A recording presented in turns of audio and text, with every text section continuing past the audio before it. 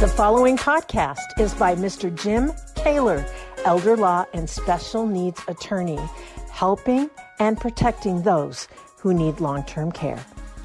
And welcome back, everyone, to Answers for Elders Radio Network, as we are here with Jim Kaler talking about VA, Veterans Administration, Veterans Affairs, compensation.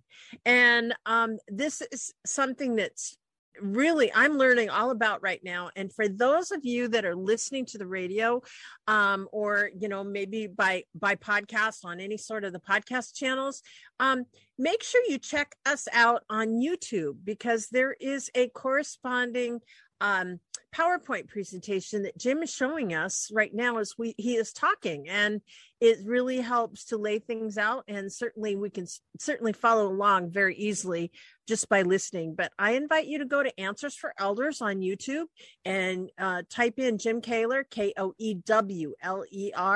and you will be able to find it. What's that? It's spelled just like it sounds. Yeah, right. So, Jim, welcome back, and we're talking about compensation. Yes, we are. So we were in the middle of a slide where we talked about, we've already mentioned in the prior session, service connected and a rating on how disabled is the veteran. Mm-hmm. But need to point out, as we've mentioned this a couple of times, I want to make sure to hit this last point. For VA compensation, there is no requirement that the veteran serve during a time of war. This is different than the VA pension program. Yes. What most people call aid in attendance. Okay. But the VA pension program had to be during a designated time of war. For VA compensation, there is no such requirement. Okay. So that is a biggie. Yes. So there are some people who are eligible for both VA compensation and VA pension. And there's some people who are eligible for compensation only, mm-hmm. even though they have a disability and they now have healthcare costs higher than their income, which is a pension test, but they didn't serve during a time of war, so pension's not available to them. So they can't get compensation. So now, I mentioned in the end of the last session that compensation ratings go from 0 to 100. But by tens, so basically goes 0 to 10 by one. Right. Look at it that way. Okay. So there's 10 categories. There's 11 levels of disability. Oh, 11 levels. 0%. Okay. You're not disabled, but you have. Oh, got it. Okay, got it. You have something connected to your time in the service that is some injury or illness, but it hasn't yet made you disabled. Got it. But you've got the service, you've got the injury or illness, and it has been shown to be connected to your time in the service. That's 0%. Okay. And the money that goes with these different percentages definitely connects to the percentage of disability. Okay. Years ago, and off the top of my head, I don't remember how many years ago, but before I started practicing, which would mean at least 16, practicing this form of law, your disability income depended on your rank when you got out of the military, rather than how disabled you were. So sometime in the past that got changed, and now it is how disabled are you. Just as a point of reference, the highest disability rating, 100%, for a single veteran yields for 2022 $3,332.06 a month, 3332.06 per month at 100% disability for a single veteran. Wow. For a married veteran, it's $3,517.84, $3,517.84 per month. 90% is not 10% off of that. 80% is not 20% off of that. It follows this weird, for those who know math, I think of the curve almost like a logarithm. Starts out a little slow, big steep climb, and then you get near the top and it kind of flattens out. It definitely increases from 90 to 100, increases from 80 to 90, but it's not as big an increase as, say, from 40 to 50, right in the middle of this range. It's kind of weird. But I mean, the numbers are what they are, and the rating is what it is. The rating can be appealed. Whoop, I didn't mean to move that slide. The rating can be appealed, but the the money that goes to the rating cannot be appealed. It simply gets adjusted every December 1 with a cost of living adjustment. Don't know why VA does December 1. Good for them. It's not during the holidays. And they're always like right around, but sometimes higher than the Social Security cost of living, like 0.1% higher. Okay. So VA compensation rates go up faster than the cost of living adjustments with Social Security. VA pension rates too, by the way. Okay. And then the special monthly compensation that goes on top of pension on top of compensation. So special monthly compensation on top of regular compensation. I wish they hadn't used compensation twice, but they did. Okay. So this is the potential of aid in attendance or housebound. So you may not be able to get, you may not be able to get out and have activities of daily living, but maybe you can't get out. That, while that is a pension animal, it occasionally rears its head with compensation because the caseworkers at the VA who do pension also do compensation. I think they sometimes get their own concepts mixed up. And if it yields more money, shut up and take it. Okay. But that special monthly compensation rate varies. And all of this depends on, and I'm motioning at the slides. I didn't help people to not see what I'm looking at. But how much money and how much special monthly compensation comes really depends on the disability rating. So that 0 to 100 thing. Okay? I can really see the need for an elder law attorney that knows how to position this to rally on and advocate on behalf of someone, because they don't necessarily know how to answer these questions, in the most effective way. Right. And the thing is, you won't find many elder law attorneys doing this kind of work because they can't get paid for it. No one is allowed to ask for money to help with a VA application. Interesting. But they can charge on an appeal.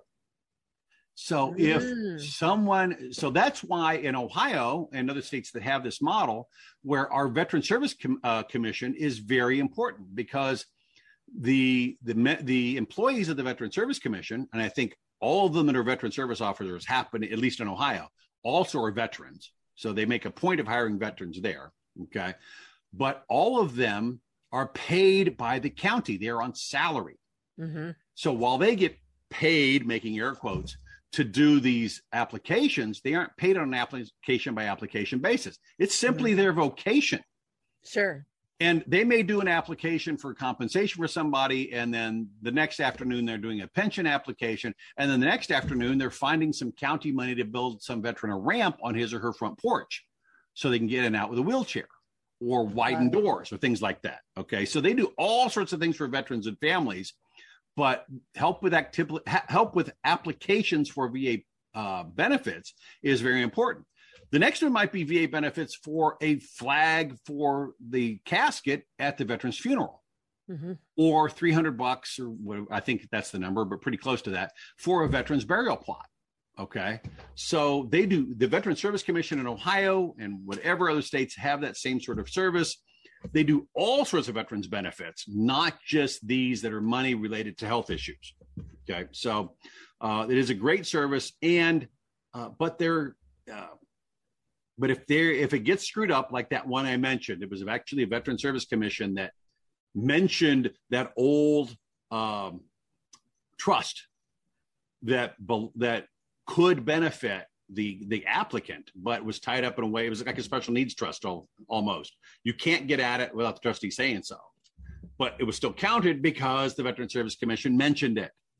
Big mistake. That after a notice of disagreement, an appeal can be taken, and the person helping with an appeal, assuming they're accredited, can get a piece of the action, usually about 20%, but anything higher than 20% can be possible, but you have to make a special petition for the extra on top of the 20. I do 20 when I do these. I don't do them very often, but I just do the standard 20.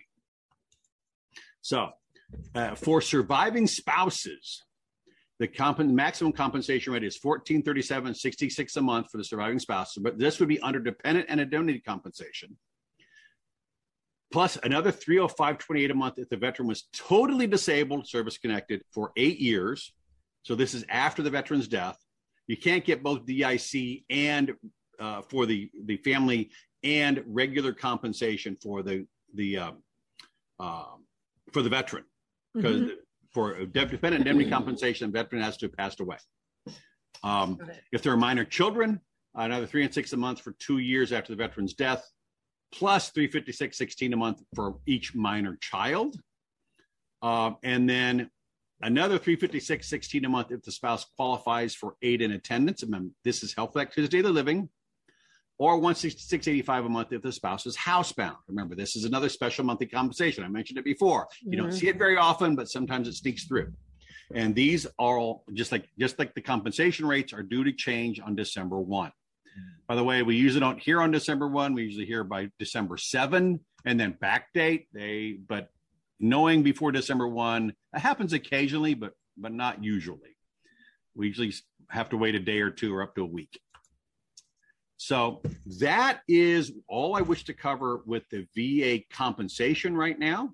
I hope that we're going to go into long-term care right after this. Is that correct? Go VA long-term care services. Well, this is very interesting. Just a real quick question on compensation. You mentioned something about the fact that, the Veterans Affairs office, it's like, do elder law attorneys, how do you find an elder law attorney that can help qualify? Okay. The VA has an online list of accredited agents. Perfect. They're not attorneys, and accredited attorneys. Perfect. So just Google that VA accreditation. You should be able to find the list. It'll be buried somewhere on some page under the VA Office of General Counsel. Got it. Because these are all monitored by the General Counsel's office, meaning the head lawyer for the VA. Got it. But you can find the list online. Perfect. And everyone, we're going to talk about long-term care right after that. Tim and I will be back.